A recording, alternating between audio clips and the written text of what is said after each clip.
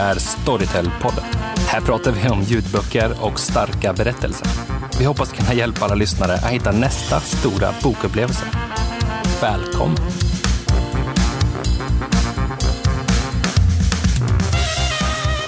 Hallå allihopa och välkomna igen till Storytel-podden.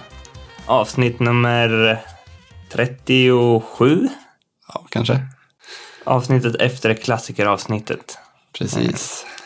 Och dagens avsnitt har väl inte riktigt något fast tema. Det är lite mitt i semestern avsnittet, kanske man kan säga. Ja, precis. Det är väl lite... Slutet av semestern kanske. Slutet av semestern, ja. Vi får väl sammanfatta semestern och sommaren lite grann. Eller sommar så här långt i alla fall då. Vi får se vad som händer. Vi kör bara så får vi se. Jag ska börja med att tacka Peter Hjartarsson som läste påan här. Min gamla barndomskompis. Ja, och det här är ingen författare eller... Han har ännu inte läst in några ljudböcker. Men nej, och ännu inte skrivit någon bok heller. Det finns säkert massa förläggare som blir sugna nu när de hör hans härliga röst. Ja, absolut. Ja, som sagt så är det... För dig är det slutet på semestern, eller hur? Ja, precis. Och jag är mitt uppe i. Jag kom in här till kontoret nu direkt från solen här ute. Så. Ja, det är min sista semesterdag nu när vi spelar in där. Och jag har inte träffat dig på hur länge som helst. Nej, 2 veckor. Ja, det beror på hur man räknar kanske. Ja, vad har du haft för dig? Nej, men jag har åkt runt i Sverige. Sundsvall har jag varit i Jämtland och på Bränna och Göteborg. Mm. Och även en del i Stockholm då. Ja, du var på Bränna. Du träffade Håkan, hörde jag. Ja, exakt. Direkt när jag klev av båten så gled Håkan Hellström förbi där på sin cykel. Så. Ja, det låter lite för bra för att vara sant nästan. Han kanske han tajmar in alla båtar och cyklar förbi där bara för att ge en bra bild av Bränna till alla. Kan vara så. Men jag såg han på en cykel i alla fall. Stort. Ja, men har du åkt tåg eller bil eller hur tar du det? Ja, det var bil och tåg som jag kuskade runt i här då. Lyssna på några ljudböcker under tiden? Ja, det har blivit ett gäng. Så jag tänkte väl prata om ett par idag här. Ja, men jag har ju en rolig sak att berätta som kopplar tillbaka till vårt första poddavsnitt. Om du kommer ihåg där så frågade du mig vad som var mitt första läsminne så här, från när jag var riktigt liten. Ja, just det. Och vad var det då? Bröderna Hardy? Nej, men jag nämnde någon bok om Eskimoer, så här, lite vagt minne jag hade som jag och min pappa läste. Ja, just det. Ja, men han lyssnade i alla fall på det här avsnittet och ringde upp mig då och sa att det var inga Eskimoer där utan det var indianer. Okej, tänkte jag, det var väl den här Eskimo-pussen som jag kommer ihåg att de gjorde i boken som gjorde att jag rörde ihop det här. Men inte mer med det. Men nu på semestern så var jag och träffade mina föräldrar då och min pappa berättade då att han hade försökt hitta den här boken hemma. Och de kommer fram till att antingen har de tappat bort den eller förmodligen har den slängts vid något skede. Och han började då och glida runt och kolla på nätet efter den här. Och hittade då att det fanns en ny utgåva från 2000 någonting. Ja, okay. Så han skulle köpa den men den var helt slut och inga planer på nytryckning. Så han fortsatte att leta och på Tradera eller vad det var så hade han hittat den här boken och lyckas köpa hem den. Och det var då även den andra upplagan från 80-talet som förmodligen var den som vi hade också. Så att jag fick sitta och läsa den här då på semestern. Så det var mycket riktigt indianer. Ja. Har du läst den för din egen son nu också? Nej, men jag ska göra det. Ja, du fick den också? Ja. En liten indian av Margaret Wise Brown. Ja, du fick vi namnet också. Ja. Tror du den passar sig som ljudbok? Sån här? Ja, jag tror bilderna är ganska viktiga. Ja, just det. Och den här med pussen på slutet blir svårt. Ja, men shit. Eloge till din farsa som gjorde lite researcharbete på det här. Då. Ja, det var riktigt... Till podden. Så nu vet vi både författare och titel. Ja, det är perfekt. Det känns som att det var någonting som saknades där från första avsnittet. Men du läste den igen, höll den fortfarande? Ja, den håller måttet där även idag. Den hade väl några år på nacken redan då när jag... Ja, men det är ett boktips då för jättesmå barn och föräldrar till små barn. Ja.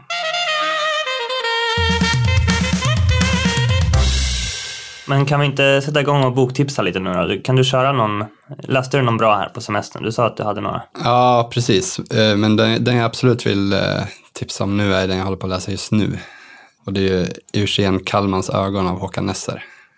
Det är en ny Nesser, eller? Ja, exakt. Och det är en riktig stor produktion, eller vad man ska kalla det. Det är 17 timmar ljudbok av Håkan Nesser. Thomas Bolme och Anna-Maria Kjell delar på uppläsningen. Rakt av. Jag har helt missat den här. Alla vet ju nu vid det här laget att Thomas Bolme är min husgud. Ja, exakt. Jag tänkte att det skulle bli spända förväntan här nu. Det är lite lurigt, för på omslaget så står det att det är Håkan Nesser och Anna-Maria Kjell som läser upp den. Och Håkan Nesser, alltså jag har läst 3 böcker av han tidigare. Det är den här storstadstrilogin, om du känner till den. Nej, alltså jag har bara läst de här deckarna, de här som utspelar sig i... Ja, fan vet den och... Ja, fan vet den, så heter de. I någon så här låtsasland, typ, eller det är typ Holland. Ja, precis. Sverige. Och de har jag inte läst, och så har någon till deckarserie vet jag. Utan jag har bara läst den här storstadstrilogin, och jag kallar han lite av någon av min... Ja, lite som en favoritförfattare, fast jag har inte läst de här mest kända av han. Nej, jag har också läst faktiskt de här Kim Novak badade aldrig i Näsrets sjö. Ja, den har jag bara sett filmen. Ja, och Piccadilly Circus ligger inte i Kumla. Nej, inte läst. Nej, jag bodde i nära Kumla, så då läste jag den på grund av det. Men... Ja, just det. Ja, okej, men det här är inte i någon av serierna eller någonting. Det här är en fristående roman. Det här är en fristående roman. Och den utspelar sig runt en högstadieskola i staden K i mellersta Norrland. Jag tror det är 95, eller ja, mitten på 90-talet i alla fall. Det är ett årsskifte med i boken. Så. Och det är 4 berättare som berättar i jag-form. Så att det är Leon Berger, en nyinflyttad i K. Han har precis förlorat sin fru och dotter i en drunkningsolycka i Afrika. Så det är Andrea Wester, en elev på skolan. Igor Masslind, matte- och fysiklärare på skolan. Och så är det Ludmila Kovac som är kurator. Så att, ja, och Thomas Bolme läser då de manliga berättarna här och Anna-Maria Kjell de kvinnliga. Och Leon flyttar då till K här för att ersätta Eugen Kallman, en gammal lärare som har dött nyligen under mystiska omständigheter. Och ja, när Leon flyttar in så då tar han över Eugen Kallmans skrivbord och hittar där dagböcker som han börjar läsa, och han tycker de är mycket märkliga. Det är svårt att lista ut om det är fiktion eller om det är riktiga dagböcker. Och han börjar då forska i Kallman och tar även hjälp av några andra så småningom, och de börjar ju misstänka att det kanske är ett mord här som är anledningen till Kallmans död. Och det är liksom inte en... Men det här var den här nyinflyttade som började forska. Ja, precis. Och de andra historierna, de vävs ihop sen. De vävs ihop, de är väldigt sammankopplade. Ja, just det. Alla tyckte det var mystiskt innan de här dagböckerna hittas, så är det liksom mystiska. Polisen avskriver det som en naturlig död, fast folk litar inte på det. Ja, men samtidigt som den här historien så är det mycket oroligheter på den här högstadieskolan också. Det är 90-talet, så att det är mycket nynazister och sådär som ställer till problem, och det är lite incidenter så på skolan. Det är en deckare då, fast det är Håkan Nesser. Man upplever att det är lite humor, fast det är ingen humorshow, utan det är mer tonen i han skriver, och det är väldigt mystiskt sådär. Ja, ofta välskrivet tycker jag. Ja, det är en fröjd att lyssna på. Det är härligt språk och sådär. Ja, en bra tips. Ja, men nu har det varit mycket om mig här. Har du läst någonting? Ja, det har jag. Tidigare avsnitt så snackade jag om att jag skulle spara den här Arvid novellsamlingen till semestern. Och den är jag också nästan klar med. Och jag hade väldigt höga förväntningar och blev inte besviken heller. Den är ju typ 11 timmar lång eller något. Och hittills, jag kanske har 2 timmar kvar. Och den är då uppdelad i kanske 1 till 1,5 timmes långa, korta liksom, spökhistorier i princip.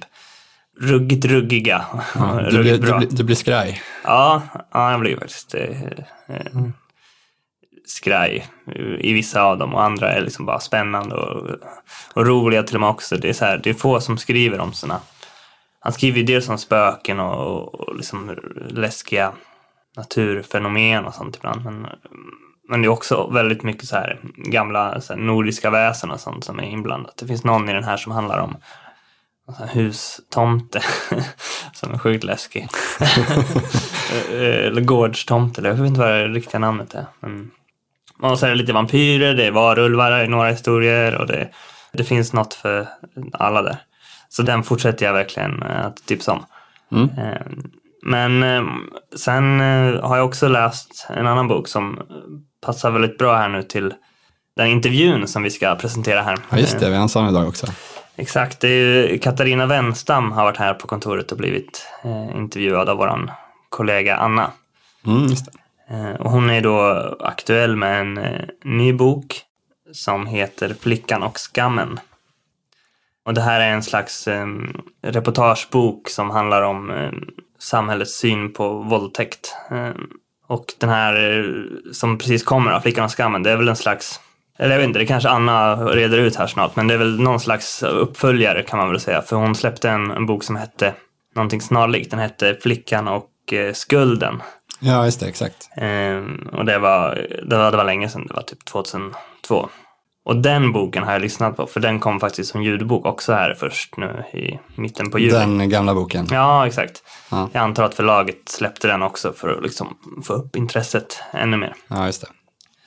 Och om den kan man säga, det handlar också om samma sak egentligen, och riktigt så här superhemsk och upprörande om hur kvinnor behandlas extremt orättvist i svenska rättssamhället. Speciellt då när det gäller våldtäktsfall och domar.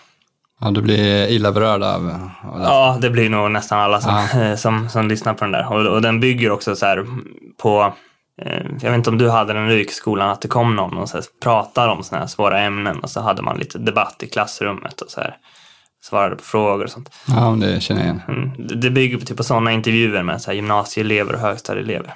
Och deras svar där, som alltså låter helt sjuka när man lyssnar på dem nu, är typ sådana svar som man ändå känner igen att man hörde, eller sådana frågor än som ställs. Ja, det är lite igenkänning och också helt så här, man blir verkligen illa berörd. Ja, det låter intressant. Ja, Katarina Wenstam, journalist och författare då, har skrivit den här. Hon har även skrivit ytterligare en i samma serie då, eller om man kan kalla det, som är mer från en rad våldtäktsmäns perspektiv. En riktig våldtäktsman heter den. Ja, just det. Den finns också som ljudbok nu, så nu kan man, om man vill då, kan man liksom grotta ner sig i det här och lära sig lite grann. Men ja, jag ser fram emot den här intervjun. Ja, jag med. Jag antar att de kommer att prata rejält om det här. Ja. Tunga ämnet. Tungt men lärorikt och måste lyssning tycker jag. Nyttigt. Ja. Så Anna, sätt igång.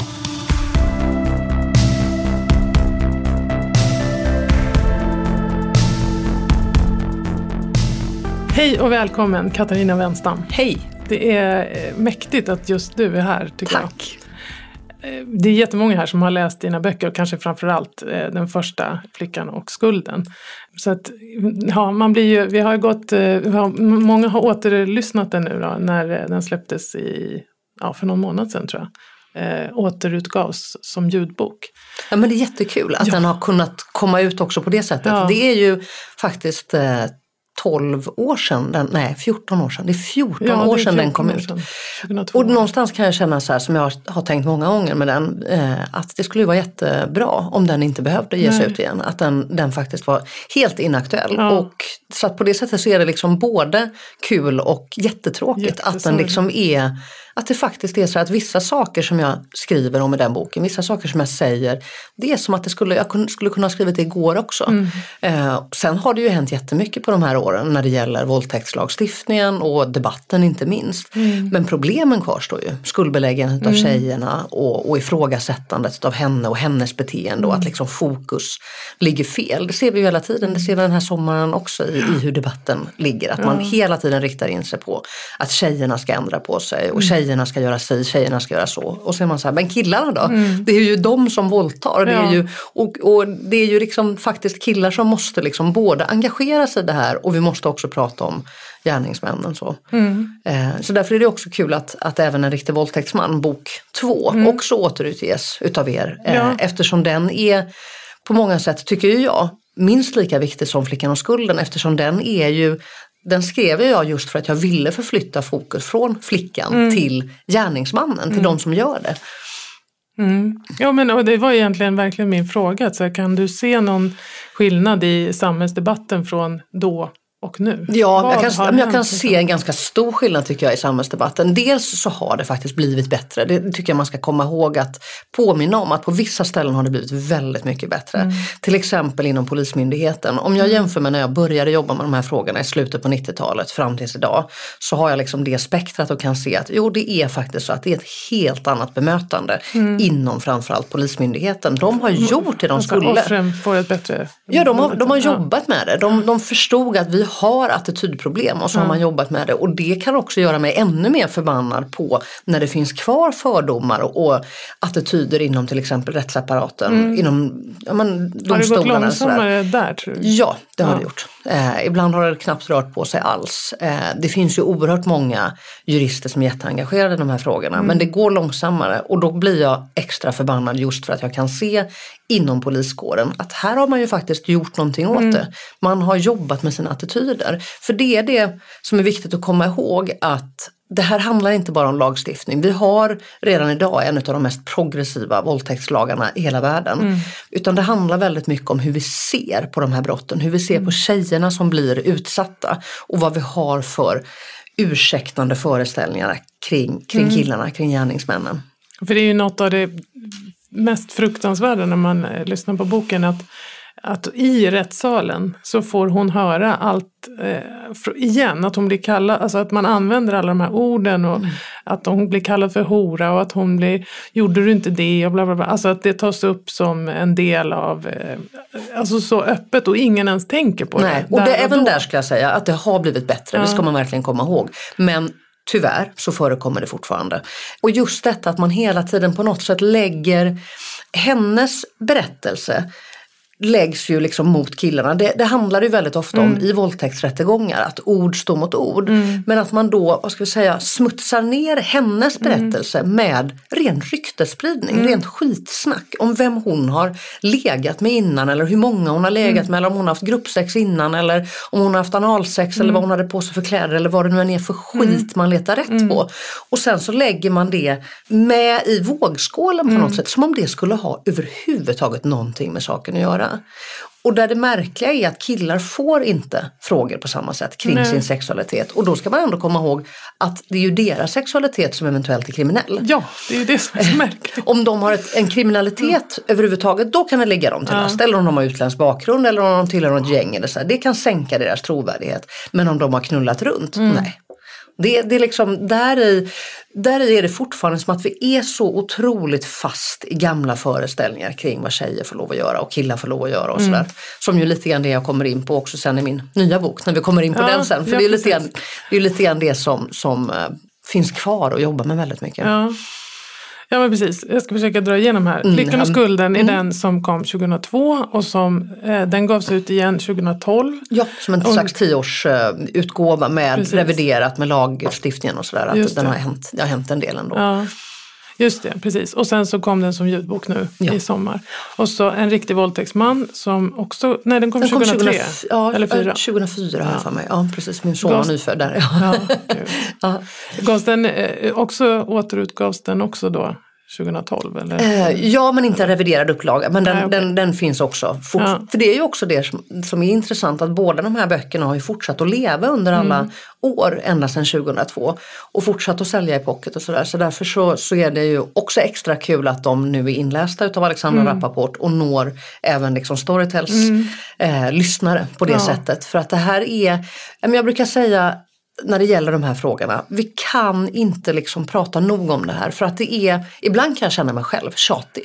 Vissa är så här, ja det är du som är hon våldtäktsvänstern. Ja det är jag, det är det jag tjatar om.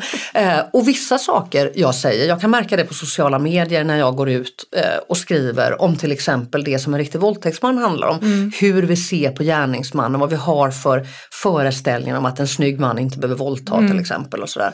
Och när jag skriver vissa av de här sakerna nu, 12 år efter den boken kom, så kan jag märka att så kan det få en sån här swoosh-effekt. Att det bara så här, folk är så här, men gud, man bara, ja men jag har sagt det här i snart 15 år. Men det är som att ibland är också tiden rätt, tiden är annorlunda, det är en annan.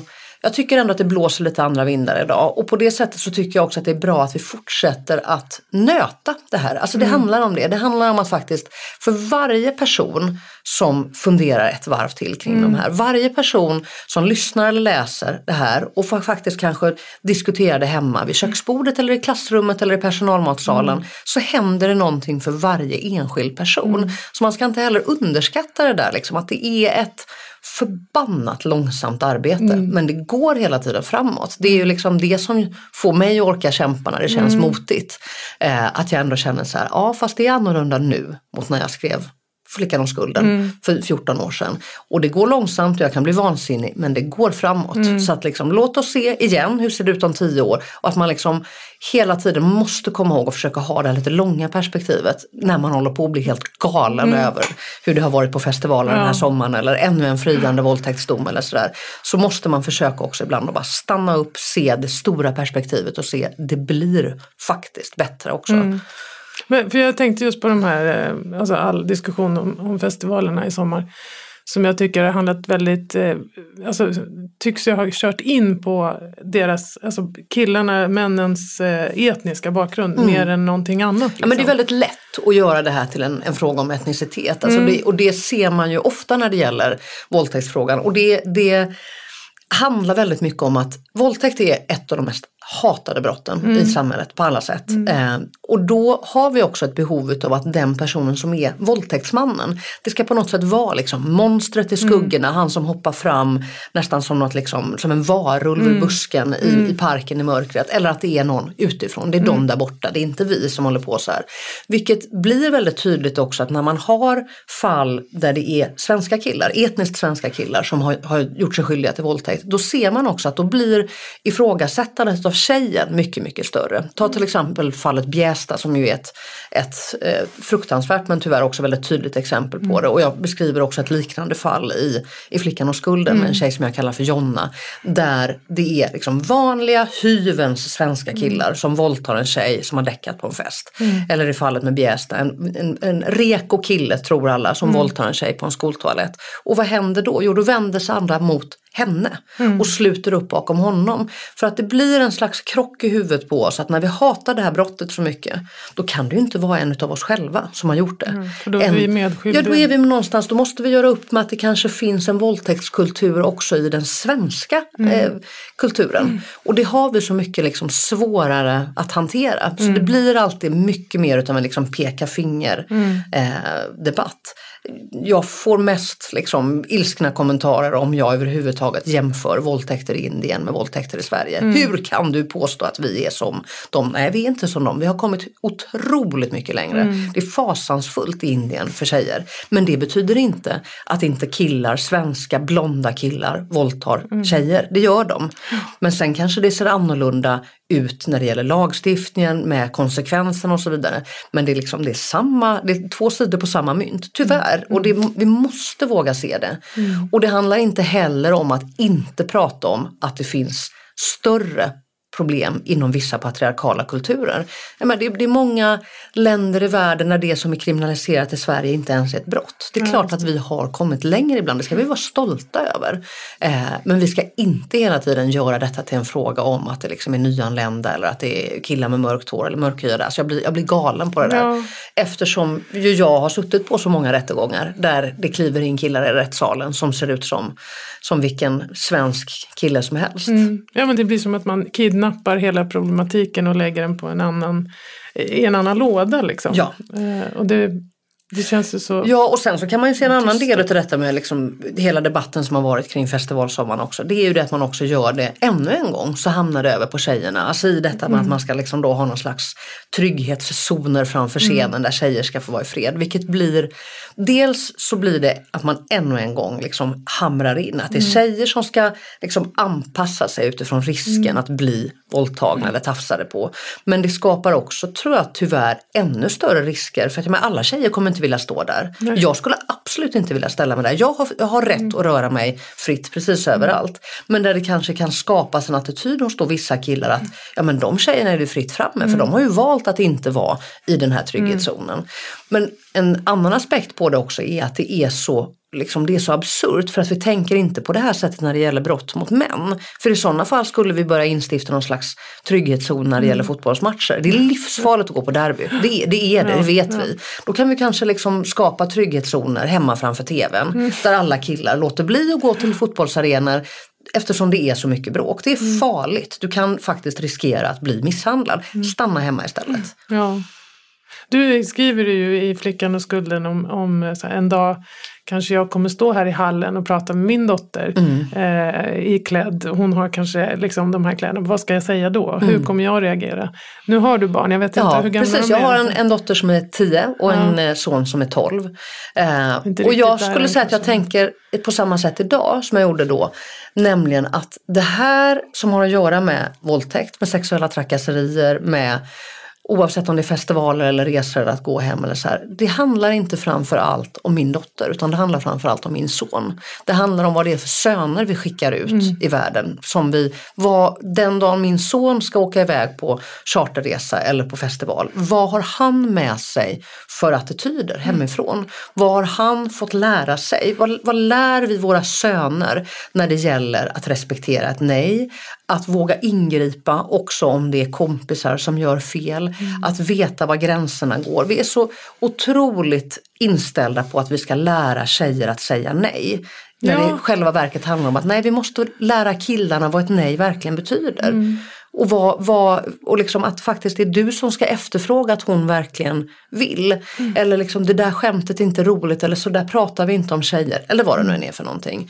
För att det är ju så här också att det finns så mycket attityder i det här som är också väldigt liksom mansföraktande. I att vi hela tiden reproducerar bilden av att killar kan inte behärska sig. Killar är som djur. Killar kan inte bättre. Och sådär. Man bara, jo, det kan de visst det. Såklart de kan, ja.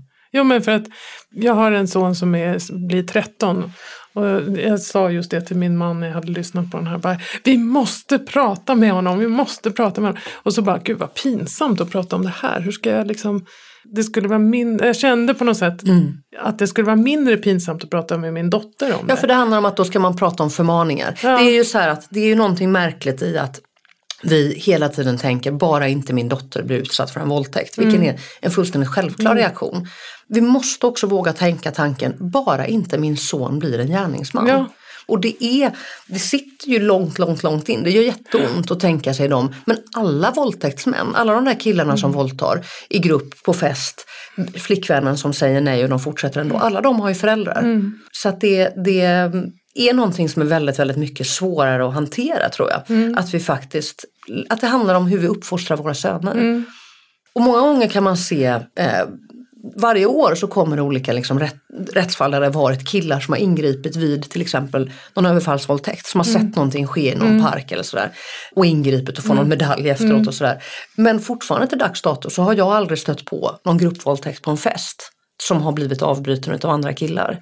För att då är det kanske polarna. Och så många gärningsmän som har ett tyst medhåll ifrån andra killar på festen. Som vet, de går in i ett rum med en tjej som har däckat. De andra vet att de är där inne. Stänger dörren. Och vad gör man? Nej, de avbryter inte. De ringer inte polisen. De går inte in och säger så här, men vad fan håller ni på med? Nej. Låt henne vara, hon har ju däckat.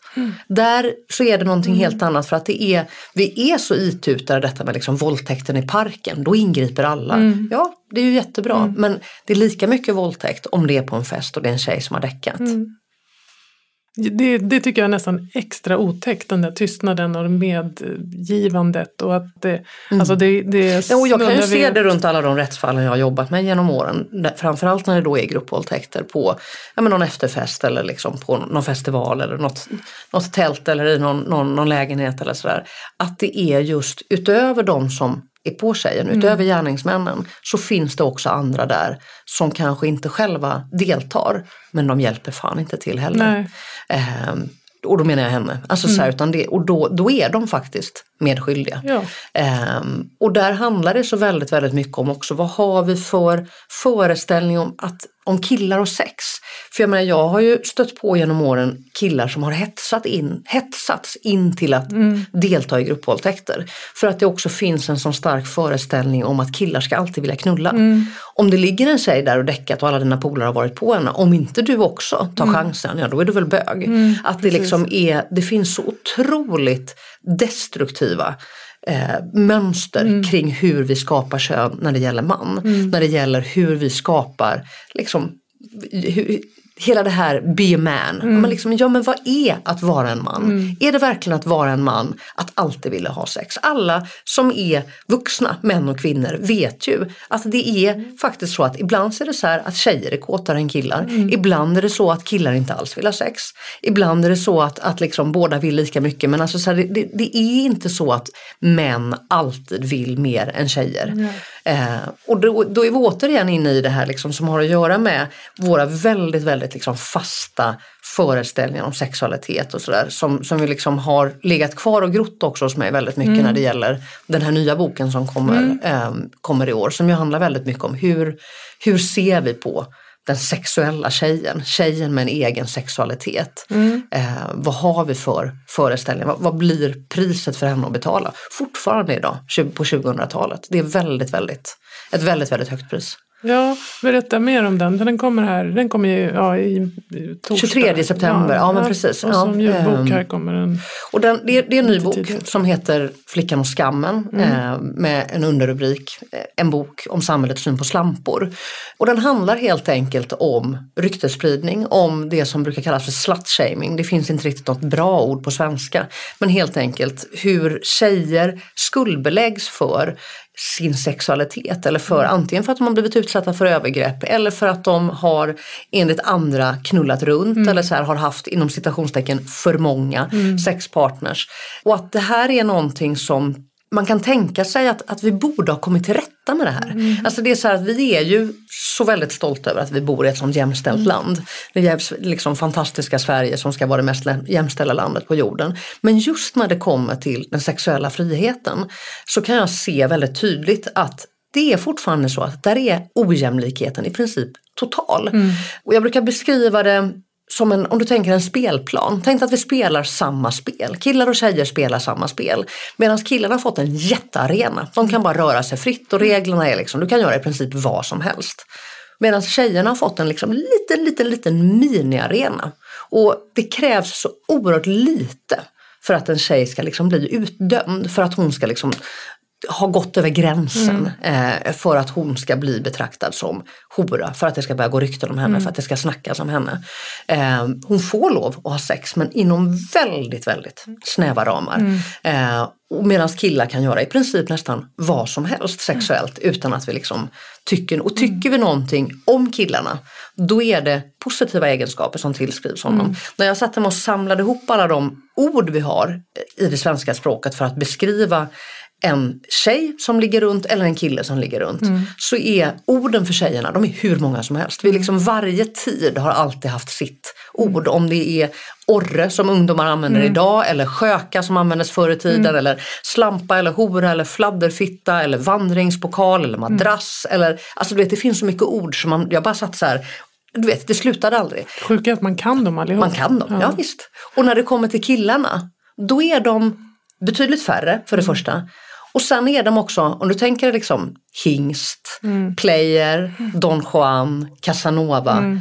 Det är hela tiden med en viss liksom positiv klang. Det är någonting som du uppnår. Det finns väldigt många killar som vill vara skolans player. Det finns inga tjejer som vill vara skolans hora.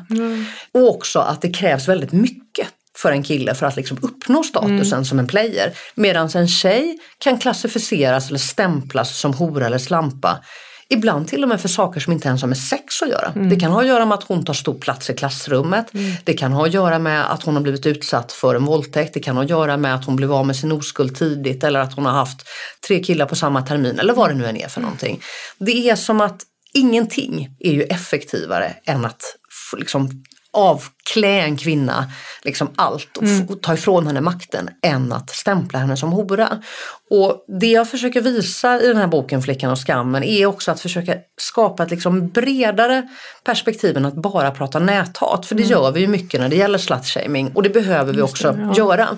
Men vi måste också förstå varför är det så att om en tjej blir stämplad som hora på nätet, varför är det värsta som kan hända henne? Och att faktiskt se att det här är liksom mångtusenåriga mönster som det handlar om. Att det alltid har varit så att en kvinna som ska liksom sänka, som man säger så, då har man alltid slagit in på hennes sexualitet. Och det kan vi se ända från kejsarinnan Messalina eller Anne Boleyn som var drottning av England till Monica Lewinsky. Eller alltså så här att vi kan se det hela till de tjejer som också då är med i den här boken, som är helt vanliga tjejer som berättar sina historier, som har berättat för mig om vad de har varit utsatta för när det gäller sexuell ryktesspridning.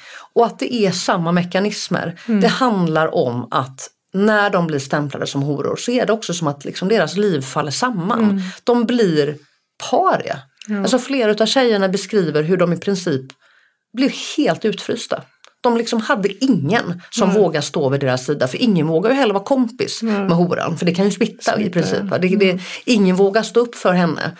Och det är liksom det fruktansvärda historier som de drabbas av bara för att vi fortfarande på 2000-talet är så fast i föreställningen av att killar får knulla runt och tjejer får inte lov att göra det. Och att det också finns kvar så mycket gamla mönster kring hur vi ser på sexualitet, hur vi ser på manligt och kvinnligt. Hur ser vi på en tjej, en tonårstjej som är kåt? Hur ser vi på en tjej som inte bara är sexig, för det ska hon vara. Alla tjejer ska vara sexiga idag. Men om hon också är sexuell. För det där det blir en krock. Du i princip måste vara sexig, för så föreskrivs det idag. Men du får inte samtidigt ha en egen sexualitet för din egen skull, för att det är skönt och för att det är kul. Utan du ska ha den för andras skull. Du får ligga om du ligger med din pojkvän, för han vill ju så mycket. Men att man vill det bara för sin egen skull, då blir det direkt problematiskt.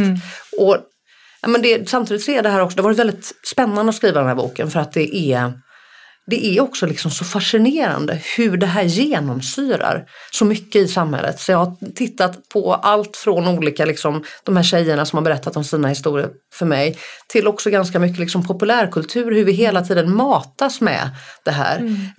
Vad tjejer får lov att göra kontra vad killar får lov att göra.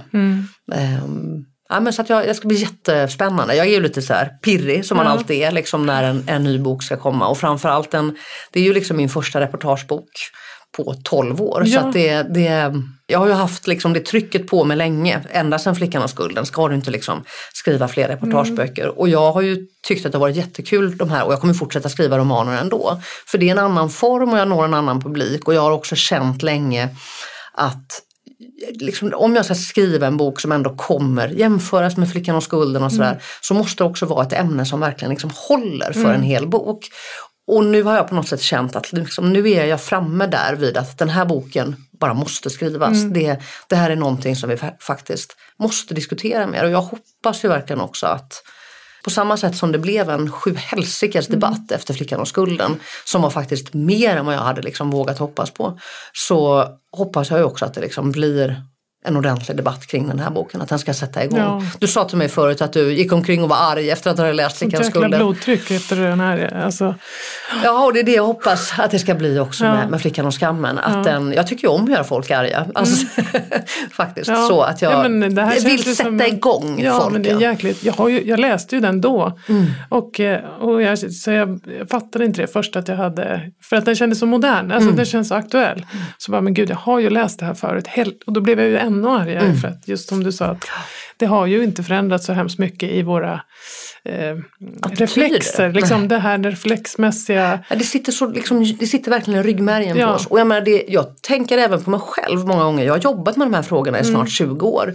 Och jag är också offer för fördomar ibland. Att jag liksom tänker reflexmässigt och sådär. Jag brukar dra ett exempel. Jag kommer ihåg när jag satt en gång och läste en notis som handlade om en 88-årig kvinna som hade blivit våldtagen utanför Visbys ringmur. En liten notis i DN. Hon hade blivit överfallen av en tämligen ung man och våldtagen mitt i natten. Och min första ryggmärgsreflex är så här, men vad gör tanten ute mitt i natten? Istället för att tänka så här, vad är det för en jävla man som våldtar en äldre dam, en 88-årig kvinna, så är jag så fast i samhällets sätt på att se på att hon ska inte ta risker, hon ska inte. Så att jag tänker så här, vad gör hon ute på natten? Jag märker också att många påverkas utav det här och att vi behöver få våra fördomar synade.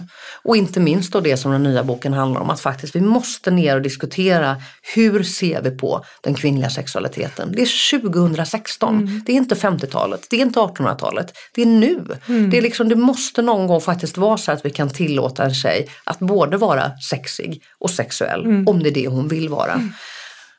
Jag tänkte på de här... Det är 3 nu reportageböcker och du har ju varit kriminalreporter tidigare. Sådär. Men de här brotten är ju så himla intima och kanske extra. Alltså det är jobbigt att bli rånad förstås eller slagen och så. Men hur får man någon att palla prata om det? Jag tror att en av anledningarna till att Flickan och skulden blev en bok och inte ett tv-reportage. För på den tiden jobbade jag på Sveriges Television på Rapport. Och jag har ju intervjuat våldtäktsoffer för tv också. Men det blir ännu en aspekt liksom, att en kamera ska till. Även om du liksom är anonym och man mörkar ansiktet eller förvränger rösten. Så på det sättet så har ju det för mig som journalist och som också, vad ska vi säga, någon slags röst åt de här tjejerna, så har det alltid varit bra att vi har kunnat sitta ner på tu man hand och att deras identitet är skyddad.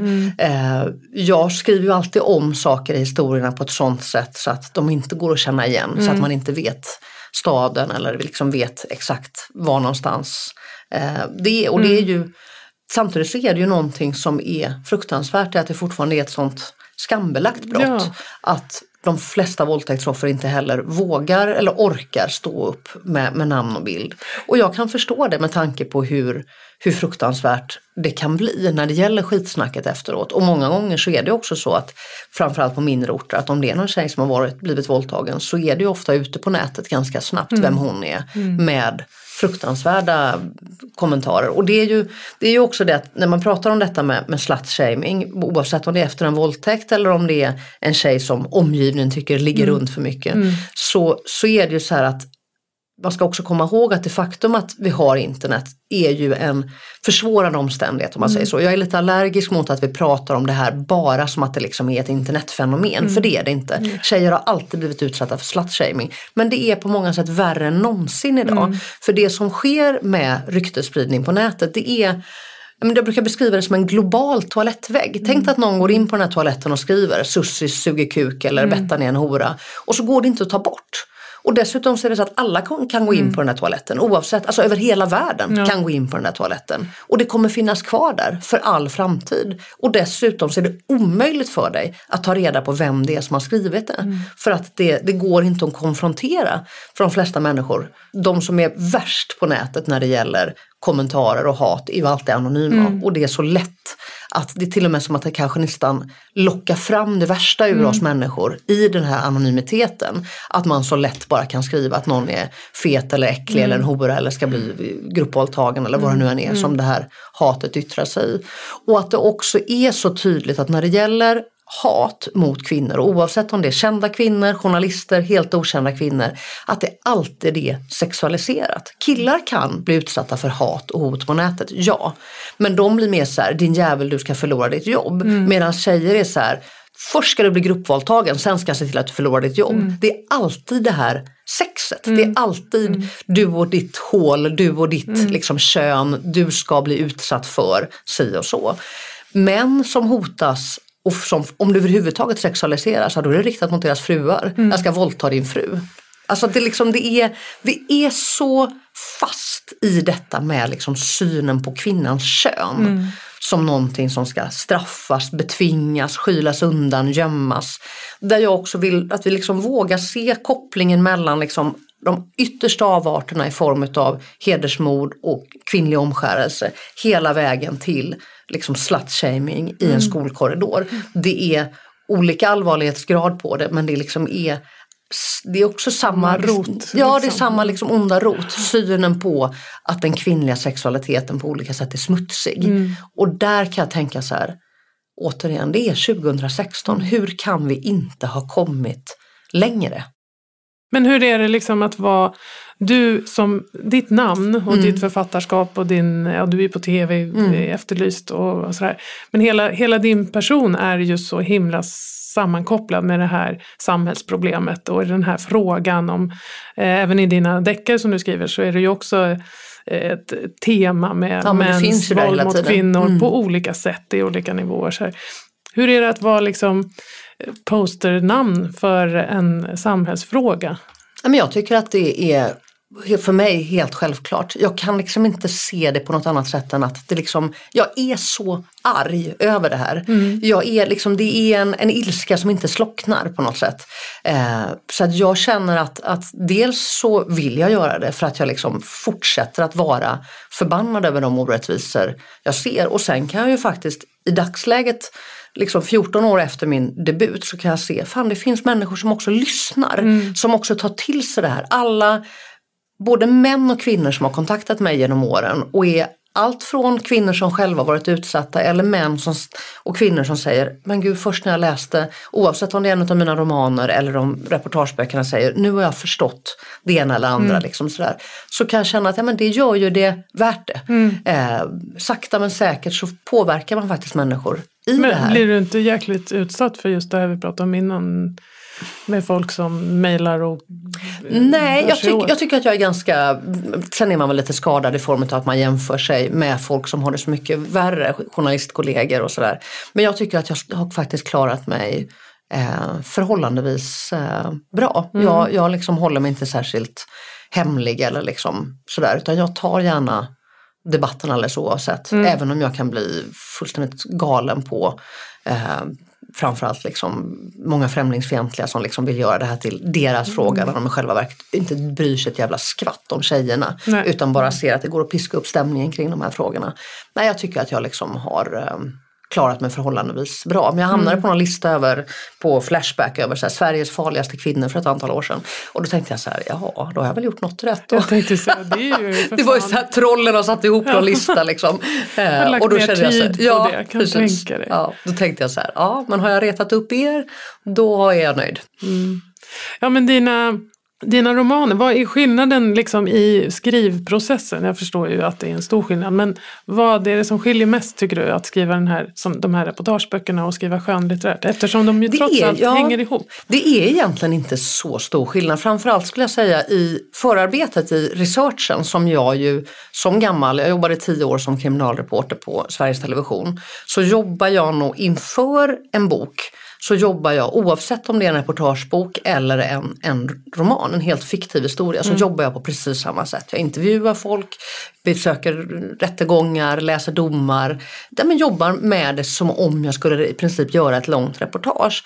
Och sen när jag liksom har skapat fonden kring min berättelse, om det är som senaste boken Skymningsflickan, så har jag helt enkelt läst väldigt, väldigt många utav de domar där det handlar om läkare som har misstänkts för övergrepp på tjejer, för att den mannen som är gärningsmannen i den här boken är ju en läkare som också skyddas på något sätt utav att han är så etablerad i samhället. Han skyddas av sin vita rock, och det har inte jag bara tagit ur luften, utan det är ju någonting som jag faktiskt har sett en verklighet, den finns där. Det finns läkare som får hålla på, som trots att de har utsatt unga tjejer eller unga killar för övergrepp, så får man inte stopp på dem, för att det finns också attityder kring hur vi ser på läkare, och det finns en läkarbrist som gör att det finns landsting som anställer folk som absolut inte borde bli anställda, och man har en förlåtande attityd och liksom sådär.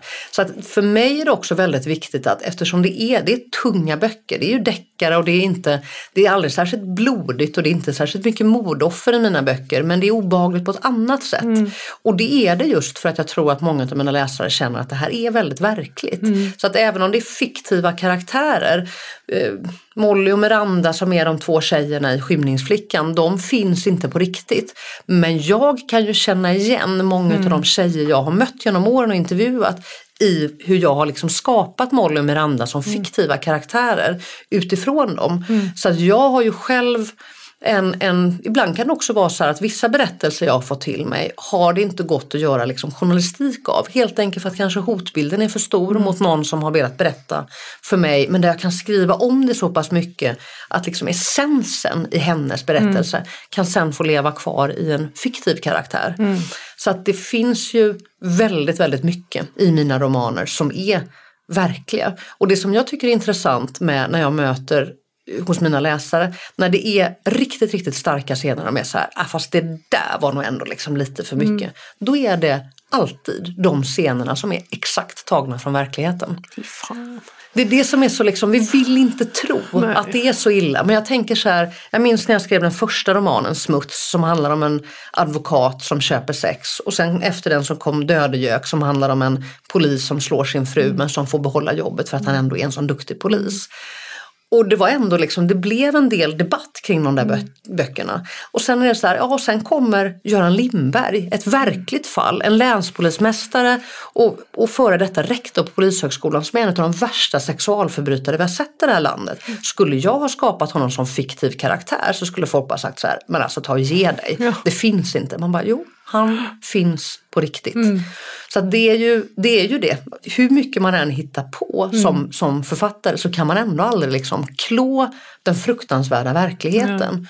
Ja, men så att jag vill ju verkligen liksom lämna kvar någonting hos mina läsare. Någon slags obehag eller någon slags ilska eller en vilja till att faktiskt förändra, att diskutera och sådär. Det jag märker väldigt mycket hos mina läsare och som gör mig otroligt glad, det är att många gånger är det så att en och samma bok blir läst av väldigt många. Det är så här, jag gav den till min mamma eller jag gav den till min man och vi läste och jag fick någon gång ett mejl där det var så här, hej, du förstörde hela familjens semester i Khao Lak. Jag bara, yes! För då var det liksom en hel familj som hade läst Alfahannen och sen suttit och diskuterat sexuella trakasserier och filmbranschens vurm för bad guys. Liksom hela sin semester i Khao Lak och jag blev helt överlycklig för att det faktiskt var så att de hade liksom också fått fortsätta efter att de hade läst klart Alfahannen så fortsatte de att diskutera det. Så jag var jätteglad över att jag förstörde deras semester. Ja, det är ju bra betyg faktiskt ändå. Men nu ska vi se här, för nu kommer ju den här Flickan och skammen. Och sen då får vi, jag menar du har skrivit 7 deckare.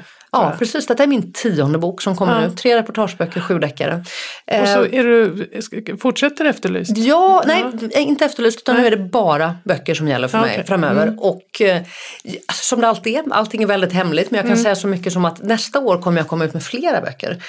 För jag kommer ge mig in i en ny genre delvis. Och sen så kommer det en ny roman med Shirin och Charlotta. En liksom fortsättning på nästa bok efter Skymningsflickan. Och sen så kommer det helt andra grejer också. Ja, men alltså, jag tycker det är så häftigt att du ville komma hit för jag tycker att det här är ju kanske några av de viktigaste böckerna som finns på Storytel, så att jag är jätteglad att... Ja, men jag är väldigt, väldigt glad över att de liksom också nu når lyssnande läsare och att de lever kvar just för att å ena sidan så är det jävligt trist att det ska behövas, men samtidigt så är jag jätteglad över att så många vill ta till sig det här och fortsätta debatten. Ja, och Alexandra Rappaport som läser in de här är helt makalös. Ja, hon är fantastisk. Ja, och det är inte lätt att läsa in reportageböcker på ett levande sätt, men det gör hon med en glöd tycker jag som är helt fantastiskt. Så att, ja, gud vad jag vill tipsa om de här böckerna. Det vill jag med. Ja. Bra. Och fortsätta också att diskutera dem när man har lyssnat klart. Ja, gud, man vill ju pracka på folk och så här, så man kan få snacka om det. Ja, tack för att du kom. Tack själv, tack.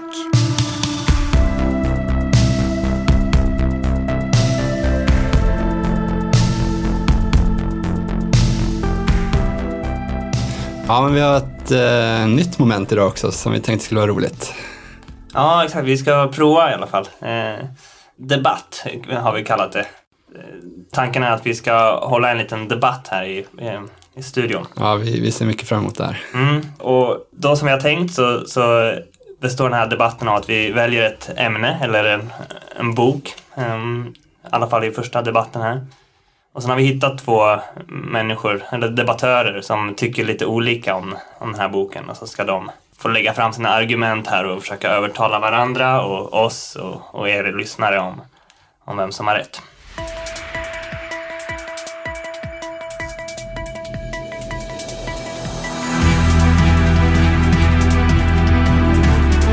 Storytel-debatten.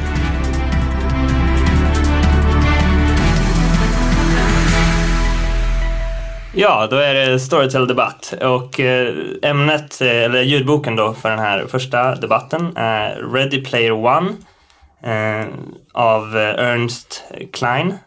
Ja. Har du lyssnat på den, Peter? Jag har lyssnat på den och jag gillar den jättemycket. En bok som jag brukar rekommendera till folk. Då kan du vara med på positiva sidan här. Ja, jag låter någon sköta det här. Så. Det är alltså det är en prisvinnande, vad jag har förstått, sci-fi-roman. Jag har inte läst den själv. Den handlar om någon slags dystopisk framtid där ett stort online-rollspel är en del av. Ja, det är en liten virtuell verklighet. Så här. Ja.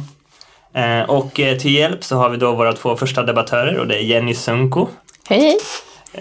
Som jobbar här på kontoret med PR och marknadsföring. Det stämmer. Och du är ju också lite av en sci-fi-konnässör. Ja, det skulle man kunna säga. Jag tror att det började någon gång där när min bror tipsade mig om Liftarens guide till galaxen. Och sen var det helt kört. Ja. Det är det och Star Trek, tror jag. Liftarens guide var nog min första sci-fi-bok också faktiskt. Och jag är ingen konnässör, men jag gillar om jag får bra tips, då kan jag tänka mig. Jag är inte sån som gräver så mycket själv som båda ni 2 är ju. Och nummer 2 då, debattör nummer 2, Tobias Raski. Välkommen. Tack. Och du jobbar också här på kontoret. Vi har liksom grävt där vi stod efter de här första debattörerna. Men Tobias jobbar med teknik, kan man väl säga. Han är utvecklare tillsammans med mig och Peter. Och då gillar den här boken väldigt mycket.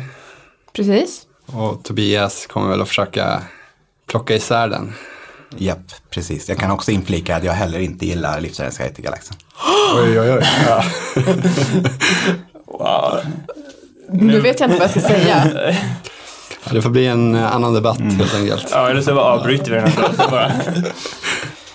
Nej, det där får vi diskutera efter pausat inspelningen, tror jag. Men då upplägget här. Ni har båda läst boken och som sagt har lite olika åsikter. Vi kan väl berätta lite för de som inte har läst den vad den handlar om. Ja, Jenny, kan inte du summera lite bara handlingen i kort? Absolut, jag gör ett försök. Året är 2044 och det är en värld som är förstörd av korruption och miljöförstöring. Och mänskligheten lever för det mesta uppkopplad mot någonting som kallas Oasis. Och det här är som ett stort nätverk, en virtuell verklighet som Peter pratade om tidigare. Där det finns alla möjliga saker där. Det finns virtuella skolmiljöer, det är arbetsplatser och sen oändliga spelmöjligheter. Och i början av boken så är det skaparen till det här nätverket dör. Han heter Halliday. Och han utlyser då en tävling. Och den här tävlingen den avgörs då eller vinnaren ska få tillgång till mer än 50% av äganderätterna till det här Oasis. Och det är ju gigantiska summor med pengar. Det är mycket pengar då. Det är otroligt. Ja. Ja, absolut. Alla är uppkopplade mot det här Oasis. Det är en Kalle och chokladfabriken plott, kan man säga. Alltså det är ingen kritik. Nej, inte så här om man bara meningen, men man hör ju ton redan. Han är taggad på det. Det kommer bli hårt det här. Men det tänkte jag bara skulle flika in. Ja, men det är så, huvudpersonen som heter Wade är ju då såklart en av de här som tar sig an den här utmaningen att försöka vinna den här tävlingen. Och hela boken är berättad ur hans perspektiv. Och tävlingen är uppbyggd på att man då inom den här virtuella verkligheten ska hitta olika nycklar för att nå fram då till slutmålet. Och utmaningarna då för att hitta de här nycklarna är alla uppbyggda kring att man ska kunna en massa populärkulturella referenser från 80-talet. För den här Halliday då är uppvuxen och det är liksom hans barndom. Och när man är i de här, eller i spelet, det är liksom virtual reality så som vi har sett på sista tiden här med Facebook och Oculus Rift och alla de här. Det är typ Second Life möter World of Warcraft skulle jag säga. Ja, precis. Second Life tänkte jag också på. Det var ju ett sånt spel som var också bara, man gjorde typ ingenting. Det var bara att man jobbade och gick i skolan och så här. Det blir som en annan verklighet. Det är liksom som en utopi som mänskligheten flyr till. Ja, just det. För att det är så hemskt. För att det är så hemskt i verkligheten. Ja, jag tycker det låter spännande hittills. Det ska bli intressant att höra Tobias. Men du tycker att den är bra också? Ja, jag tycker den är jättebra. Är det något speciellt som gör den så bra? För det första så fullkomligt älskar jag uppläsaren. Will Wheaton är fantastisk. Ja, okej. Den är bara på engelska den här, även på Storytel. Tror det. Den finns inte utgiven på svenskan. Nej. Vad jag vet. Alltså den här personen, han skulle kunna typ läsa en inköpslista och jag skulle lyssna på det. Han är jättebra. Och sen älskar jag alla populärkulturella referenser. Det är lite sådär att det ger en hopp att i någon parallell verklighet har betydelse, alla de här sakerna som man memorerar. Det känns lite tryggt för en som kanske ägnar lite för mycket tid till att titta på tv-serier, titta på film, läsa böcker. Kanske borde göra lite annat också. Ja, man skulle också kunna tänka sig om det skapades ett helt parallellt eller virtuellt universum att all historia som vi har haft här bara skulle bli meningslös. Liksom, men då så är det inte här då för den. Ja, precis. Det är superviktigt att kunna allt det här. Men Tobias ska svara på det också, men innan, vi kan ju lyssna här på din favoritinläsare. After all, the people of planet Earth had other concerns. The ongoing energy crisis, catastrophic climate change, widespread famine, poverty and disease, half a dozen wars. You know, dogs and cats living together, mass hysteria. Ja, men Tobias, du håller inte med om det där som Jenny säger då? Ja, jo, eller jag kan väl säga att jag ogillar kanske boken av exakt samma anledningar som du gillar den.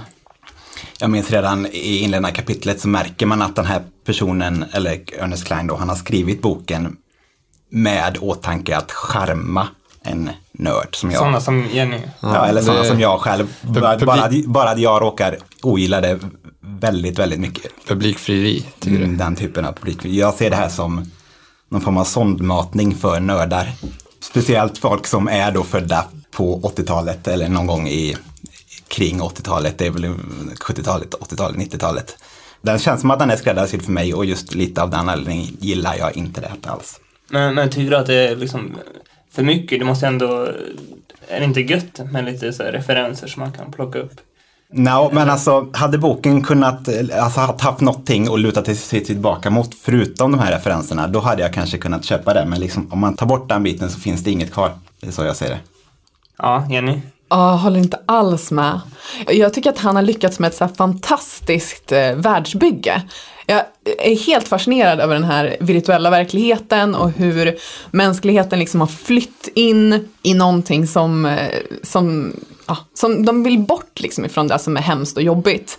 Och det är lite så vi har idag också, tycker jag. Att vi drar oss mot liksom populärkulturella tidsfördriv ofta. Men han lyfter fram det här som att mänskligheten flyr och att man vill inte se det som är jobbigt, samtidigt som han liksom varnar för farorna med det och att man måste så här se verkligheten för att kunna göra någonting åt den.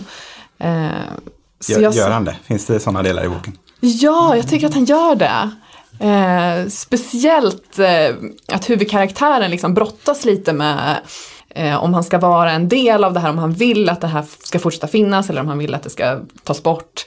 Det är ju problematiskt med att han slåss både mot andra som är i samma situation som honom som vill nå fram till målet. Men han slåss också mot såna stora korporationer som vill vinna och vill nå alla de här nycklarna för att äga Oasis. För så som det är i början av boken så är Oasis fritt. Det är gratis och alla får använda det.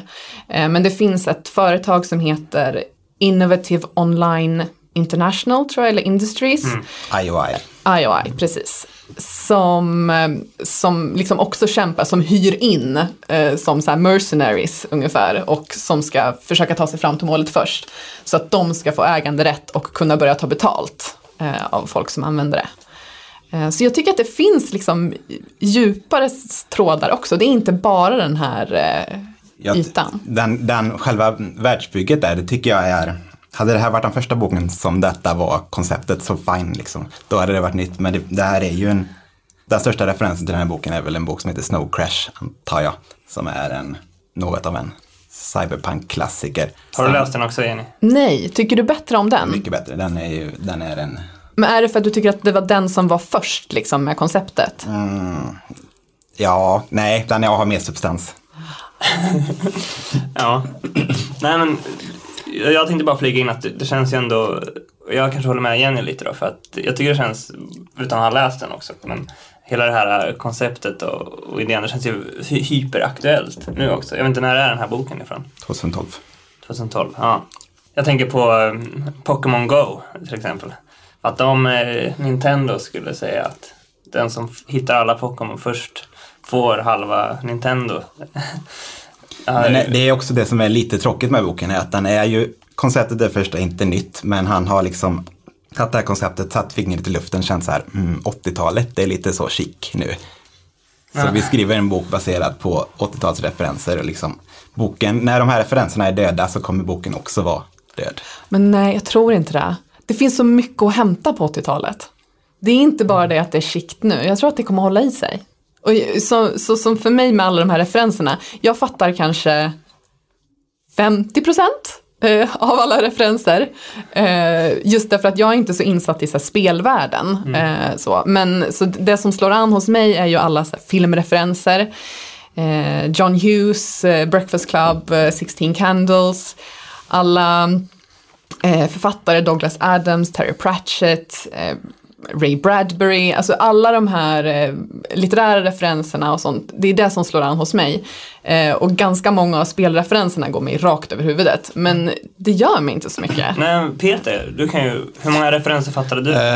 Men jag har nog mindre referenser än båda de här, men det är ju mer också på det litterära och filmer, så jag hade koll. Spel, det är mycket mer, men mer där han talar till de verkliga nördarna som Tobias var inne, som inte jag hänger med, och det gör inget för mig.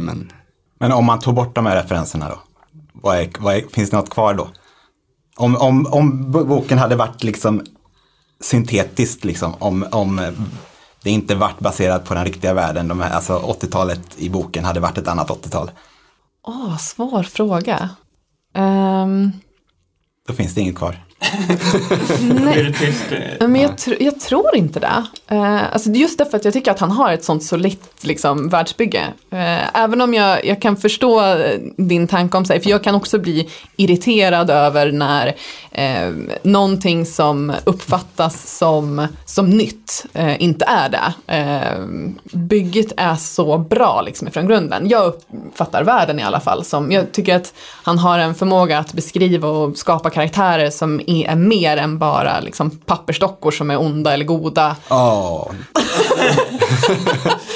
De onda, det är just det, de är pappersdockor. De är en ansiktslös ond organisation. Det är någon form av antikapitalism det liksom bygger på, där att det är det onda företaget som, alltså man får inte, det finns inget underbygge där på varför det här företaget vill göra. De vill tjäna pengar, men det finns liksom inga karaktärer där alls.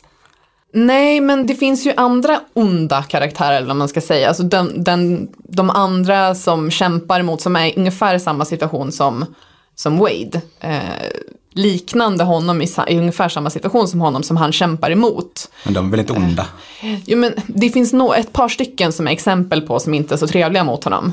Och det är väl de jag tycker att han gör någonting med dem som är annorlunda. Men jag kan förstå hur du menar, men det gör inte mig någonting i den här. För att jag tycker att han gör det av en anledning. Jag tycker att han lyfter upp en problematik kring monopol eller kring hur världen är uppbyggd idag här i verkligheten. Att det är väldigt många företag som tar över stora delar och som kanske är lite osynligt att de gör det. Men som jag förstår på dig, Tobias, tycker du att den här politiska delen är lite platt? Jag vet inte om den är politisk. Alltså det finns liksom, det står väldigt lite på spel, tycker jag, i den här boken. Det som kan hända, det som han är rädd huvudpersonen ska hända är att det här företaget ska vinna den här skattjakten och då få kontroll över Oasis och då kunna ta betalt för Oasis. Så det är inga de stakesen känns inte så höga. Det känns inte som att det skulle vara the end of the world om det hände. Men det som skulle hända då i praktiken är ju att, för att eftersom Oasis är en så stor del av mänskligheten, den ger tillgång till fri utbildning, till möjlighet att ha en kontakt med människor över hela världen. Det skulle innebära att man får ett nytt typ av klassamhälle där det är vissa som får tillgång till utbildning och arbete och den typ, medan andra blir förpassade liksom till den trasiga verkligheten. Men du menar att det är som att Coca-Cola ska börja ta betalt för vatten? Typ. Ja. Men vi som är nu, både jag och Peter och Tobias här är ju utvecklare. Så jag tänker, finns det ingen som kan bygga en ny likadan? Ja, eller så bara var inte en del av boken också att det inte var, alltså verkligheten är också viktig. Det är inte bara det här Oasis. Jag menar, man kan väl göra den riktiga världen bättre i så fall. Absolut. Och det är ju en del av det. Men jag tror att det handlar om att budskapet är att man ska ha en balans. Att det inte ska vara antingen eller. Att vi måste kunna utnyttja och ta vara på de fördelar som tekniken för med sig. Men inte helt tappa våran liksom, mänskliga kontakt med varandra. Ja, okej. Men om jag får säga så tycker jag att det är lite orättvist det här med att, alltså även om det nu är så att utan referenserna så är det inte så mycket kvar. Och du är lite inne på att, Tobias, att det är redan gjort och sådär. Det tycker jag är lite orättvis kritik, för att det här är en en underhållande sci-fi-bok liksom. Man kan väl få sno och kopiera bara man gör det bra. Ja, det får man göra. Men du har även mer kritik då? Ja, jag har ett av mina största problem med boken är, jag tycker att boken saknar vad man ska kalla gestaltning helt och hållet. Den är skriven i första person, vilket alltså då är man i huvudet på den här Wade hela tiden. Men den är väldigt mycket så här att han bara lägger fram saker, typ den här personen är ledsen, och istället för att beskriva det, någon sån här klassisk show don't tell-regel som författaren bryter konstant emot. Och det är ganska många såna här avsnitt som bara är rena infodumpar. Till exempel börjar boken så, när han bara lägger fram i första kapitlet, det här är Oasis, så här funkar det liksom. Ja, just det, det blir otrovärdigt då när det är första person. Nej, det är inte otrovärdigt, det är bara dåligt skrivet. Så att visa den här världen istället. Du behöver inte bara berätta liksom alla fakta. Det går ju in i referenserna att det är så han skriver liksom. Det blir inte levande för mig. För mig så jag upplevde det som att jag fick en väldigt tydlig bild av den här världen. Men det kan ju vara att jag dras med av all den här nostalgin såklart. Jag upplever det som att jag får en bild. Jag upplevde det som att jag fick en bild av hur världen fungerar utan att känna att jag blev skriven på näsan på något vis. Jag gillar Wade jättemycket och jag gillar hans sätt att vara så här tydlig. Att bara förklara, för att det är inte det som är poängen med den här berättelsen. Det är inte det som är meningen att han ska ha jättelånga så här, miljöbeskrivningar. Utan poängen är att vi ska vara med i det här, i hans liksom, äventyr. Att han ska ta sig igenom den här tävlingen och försöka vinna den. Och på vägen så får vi en jäkla massa liksom, referenser och härliga nostalgiska ögonblick. Så tycker jag. Men och under den här resan, jag tycker inte att Wade gör det är ingen karaktärsutveckling på den här karaktären. Det finns helt absurd del av boken tycker jag. Den här Wade, han börjar ju som någon form av lite så här töntig, småtjock tonårsnörd liksom. Någonstans i mitten av boken när det börjar gå lite bättre för honom så får han massa pengar på ett sätt där, och då under något kapitel där så köper han massa träningsutrustning inne i den här världen, och sen några meningar senare då är han, istället för att vara småtjock och finnig och sådär, så är han helt plötsligt superbiff. Jag kan säga lite saker om skattjakten också. Jag har lite grejer så. Ett stort problem jag hade med boken är att det här, han tävlar ju, eller är med i den här skattjakten, det är massa andra spelare som är det. Det är det här företaget som har anställt sig flera hundra personer för att de vill lösa det först liksom. Och författarna har gjort så att han lägger ju fram ledtrådarna så att vi läsare kan förstå dem, eller kan vara med också. Och det finns ett problem här, för han har gjort det så att man som läsare ska kunna lösa ledtrådarna. Och första ledtråden har till exempel en Dungeons and Dragons-referens som jag faktiskt visste om, jag kände till detta. Och att detta då i boken hade förblivit olöst under så lång tid slog fel för mig. För att det var så, alltså, om jag kunde förstå detta utanför boken, varför har inte de här hundratals personerna, för speciellt inte det här stora företaget, lyckats lösa det här liksom på en kvart? De har dåliga rekryterare. Ja, men alltså det var andra personer också, så det blir liksom så här, han har försökt göra, han hade så här, vill äta kakan, har han kvar liksom, han vill vara smart med ledtrådarna och liksom göra så att läsaren hänger med, men då liksom... Det får inte vara för svårt, för att då blir det för avlägset. Ja, men då blir det också inte trovärdigt att de här inte har löst det redan. Ja, det här inslaget blev succé. Det är hetsig stämningar inne i poddrummet, så att vi måste nog runda av här, tror jag. Nu får ni lugna ner er. Men vi kan väl sammanfatta lite, eller avsluta helt enkelt med att Tobias, du nämnde någon bok här som man bör läsa istället. Precis, Snow Crash av Neil Stevenson. Man kan också läsa Neuromancer av William Gibson. En annan bok som jag har hört att den här liknats vid Enders Game. Tycker jag man kan läsa, finns på Storytel. Enders spel, mycket bättre bok. Jag tycker att man ska ge Ernest Cline ytterligare en chans och lyssna på hans Armada, som också är superbra.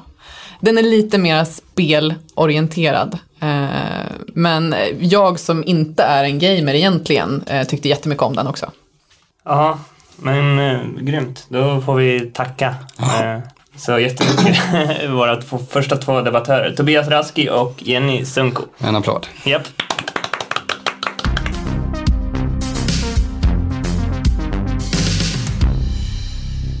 Förra gången så startade vi den här utmaningen också. Där jag utmanade dig att läsa ett hål om dagen. Yes.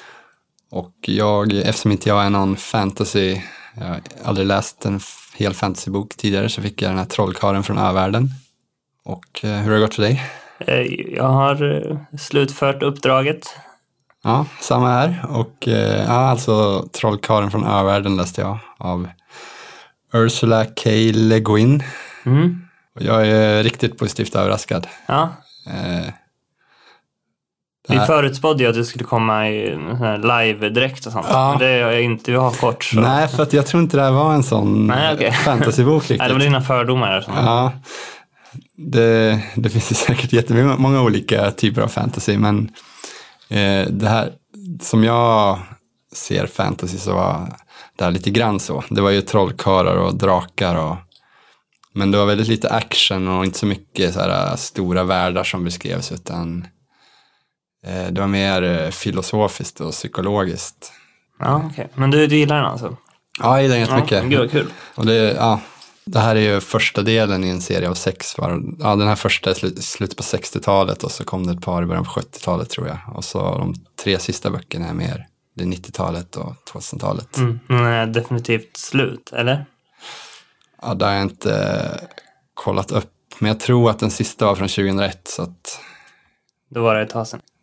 Ja, men jag har inte heller läst den. Jag har bara hört att den skulle vara bra. Och Tobias, som är här och debatterar nyss, han sa precis när han gick att han Den här gillar han också. Ja, precis. Jag frågade honom om han hade läst den. Han gillade den. Han läste den när han var liten. Så. Ja, just det. Ja, det är en ungdomsbok. Alltså den finns ju i våran ungdomskategori, fast jag gillar den väldigt mycket och jag upplevde den inte som specifik för ungdomar. Så, kan du inte bara ta vad handlingen är kort? Liksom? Ja, men den utspelas i en fantasyvärld som kallas Övärlden. Hela världen är, alltså det är ett gäng mindre öar egentligen. Och och så, det finns även lite så här, inte politik, men alltså det finns fattigare och rikare öar och det är lite så här sociologiska skillnader. Och huvudpersonen heter Ged och boken handlar om hur hans trollkarlstalang upptäcks, så han hamnar på en trollkarlsskola. Och det är en väldigt talangfull trollkarl. Men han är även ganska kaxig och lite otålig. Han vill använda de stora trollformerna, så att säga. Och det som händer är att han hamnar i bråk med en skolkamrat och blir lite provocerad. Eller det blir någon slags maktkamp där han uppkallar en ande från dödsriket. Och det här blir då en kallas skuggan i boken. Det blir som en ond kraft som förföljer honom. Så boken handlar om hur han först flyr från den här och sen måste försöka bekämpa den. Det låter lite som Harry Potter också. Ja, men jag tror att Harry Potter kan vara lite inspirerad av det.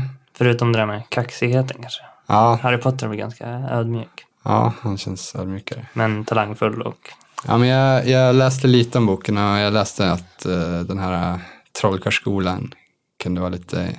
Alltså att inspirationen i Harry Potter kom från den här skolan. Vad heter trollkarlsskolan i Övärlden då? Det kommer jag inte ihåg. Men ja. Jag har ett namn. Det är inte Hogwarts. Nej. Han är inte det snott rakt av det. Nej.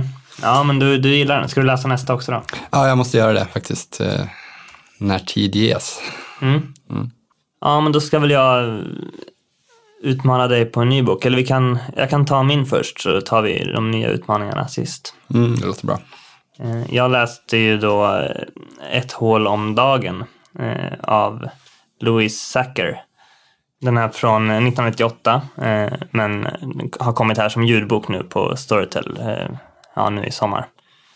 Och även det här är en ungdomsbok, men den har på något sätt flera bottnar som gör att den passar lika bra för vuxna. Och den är liksom uppbyggd med om det är 4 eller 5 olika så här parallellhistorier som utspelar sig i olika tider och i olika platser, men alla de här personerna som det handlar om, alla deras öden liksom är sammanvävda och binds ihop framåt slutet sådär. Klassiskt knep. Men själva huvudhandlingen eller ramhandlingen så där, det handlar om en ung kille som han blir oskyldigt dömd för att ha snott ett par gympadojor, och så blir han skickad på något här straffläger för ungdomar ute i öknen. Och i den här öknen då, som egentligen är en gammal torrlagd sjö, så är deras straff då att de varje dag ska gräva ett hål i den här ganska svårgenomträngliga liksom, gamla sjöbottnen. Och syftet med att gräva de här hålen då, det är enligt det officiella syftet är att de här ungdomarna ska lära sig lite vett och disciplin och gå upp tidigt på morgonen och jobba hela dagen och sen gå och lägga sig och sen upp igen och göra samma sak nästa dag. Men ganska snart så börjar man både som läsare genom de här parallella historierna och också genom liksom karaktärerna i nutiden där förstå att det finns någon annan anledning egentligen till varför de gräver. Och allt det här hör också ihop med att huvudpersonen då, han heter Stanley. Han vet liksom från så här, hörsägen från sina föräldrar och farföräldrar att hans släkt är liksom, eller det vilar en förbannelse över släkten som gör att de har så ständig otur. Och det är det han skyller på varför han har hamnat där från första stund liksom, att det är den här förbannelsen som gjorde att han råkade stå där med de där gymnastikdojorna helt plötsligt och bli tagen av polisen. Och även den här förbannelsen har en del i hela mysteriet som också kopplas till varför de gräver de här hålen, och det låter väldigt invecklat, i alla fall när jag försöker återskapa det här nu, men det är väldigt spännande i alla fall att få följa hur allting till slut hänger ihop. Och boken i sig är väldigt välskriven och har en väldigt stor portion med humor också. Ja, men jag tycker det låter bra. Jag tyckte väldigt mycket om den också. Och det känns som att jag har läst jättemycket ungdomsböcker här nu under våren. Och det här var nog en av mina favoriter hittills i år, tror jag. Ja, vad roligt. Jag är sugen på den här också. Ja. Så att du rekommenderar den? Ja, det gör jag verkligen. Och jag har tagit fram ett litet ljudklipp också, så kan vi bara lyssna på. Det är alltså Oskar Skagerberg som läser. Han läste även en poa till podden här, tror jag var första avsnittet. Ja, just det. Ute på det som en gång var en sjö finner skallerormar och skorpioner skugga under stenar och i de hål som lägerdeltagarna gräver. Det finns en bra regel vad gäller skallerormar och skorpioner. Lämnar du dem i fred, så lämnar de också dig i fred. Vanligtvis. Att bli biten av en skorpion, eller till och med av en skallerorm, är inte det värsta som kan hända dig. Du dör inte. För det mesta. Ja, som ni hör så finns det en hel del farliga djur också här ute i öknen. Så och de här lägervakterna, de är inte schyssta mot de här ungdomarna. De får knappt någon mat och väldigt lite vatten och sådär. Så småningom så kommer huvudpersonen då och en vän som han träffar där försöka rymma härifrån. Och det är det som är liksom upprinnelsen till att allt till slut börjar falla på plats. Och så blir det riktigt spännande där på slutet. Och den är bara nästan 6 timmar lång totalt, så att det är ingen superlång bok heller. Okej, så den är ganska intensiv. Ja, det är den. Och men det var så spännande så jag lyssnade klart på den men det kanske tog mig två dagar eller något. Ja. Bra, då klarade vi utmaningar då. Ja, vi lyckades ta oss igenom dem. Ja, men vi var schyssta mot varandra också. Båda gillade böckerna vi fick. Ja, och ganska korta också då. Det hade jag inte koll på riktigt. Nej, men min bok var också 5 timmar, så att gick väldigt snabbt. Men nu måste vi väl ha några nya utmaningar till nästa gång också. Ja, ska vi ha det. Då kan du få en bok här som anknyter lite till intervjun här som vi har lyssnat på och de här böckerna som jag pratade om innan, eller temat på våldtäkt helt enkelt. Ja. Det här är en skönlitterär bok då, som heter Hon bad om det, av Louise O'Neill.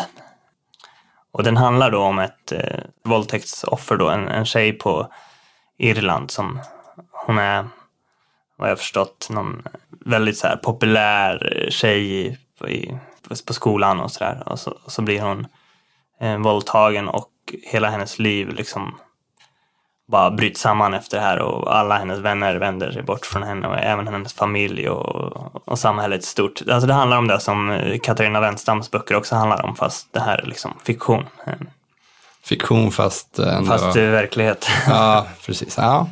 Och till dig så, vi har ju bestämt att i nästa podd ska vi prata om böcker som blir film eller har blivit film. Och då har vi ju nyss gett ut som ljudböcker här serien om Mr. Ripley. Ja, Talented Mr. Ripley. Ja. Och du får väl, jag tror det är en serie. Det är med Matt Damon och Jude Law. Ja, exakt. Den är väldigt bra och snygg film. Seymour Hoffman är också med där. Ja, just det. Men jag tror det är 3 böcker i den här serien. Som jag har inte läst dem. Så det Nej, inte jag heller. Men det gör jag gärna. Men det är perfekt, då får du ta första delen där. Ja, då gör vi som vanligt att vi rapporterar tillbaka om 2 veckor. Ja. Om det är någon lyssnare som vill lyssna på de här så kan ni göra det och mejla till podd@storytel.com. Ja, och ni kan även mejla eller skriva i kommentarerna vem som ni tyckte vann debatten. Vi tänker inte uttala oss om vad vi tycker här, tror jag. Men... Nej, precis. Skriv Jenny eller Tobias. Ja. Helt enkelt. Så blir en av dem glad. Då var det inte så mycket mer. Nej, jag tror nu ska jag återgå till min semester. Ja. Och lyssna på Mr. Ripley. Så hörs vi om 2 veckor då. Yes. Ha det bra. Hej hej. Bye bye.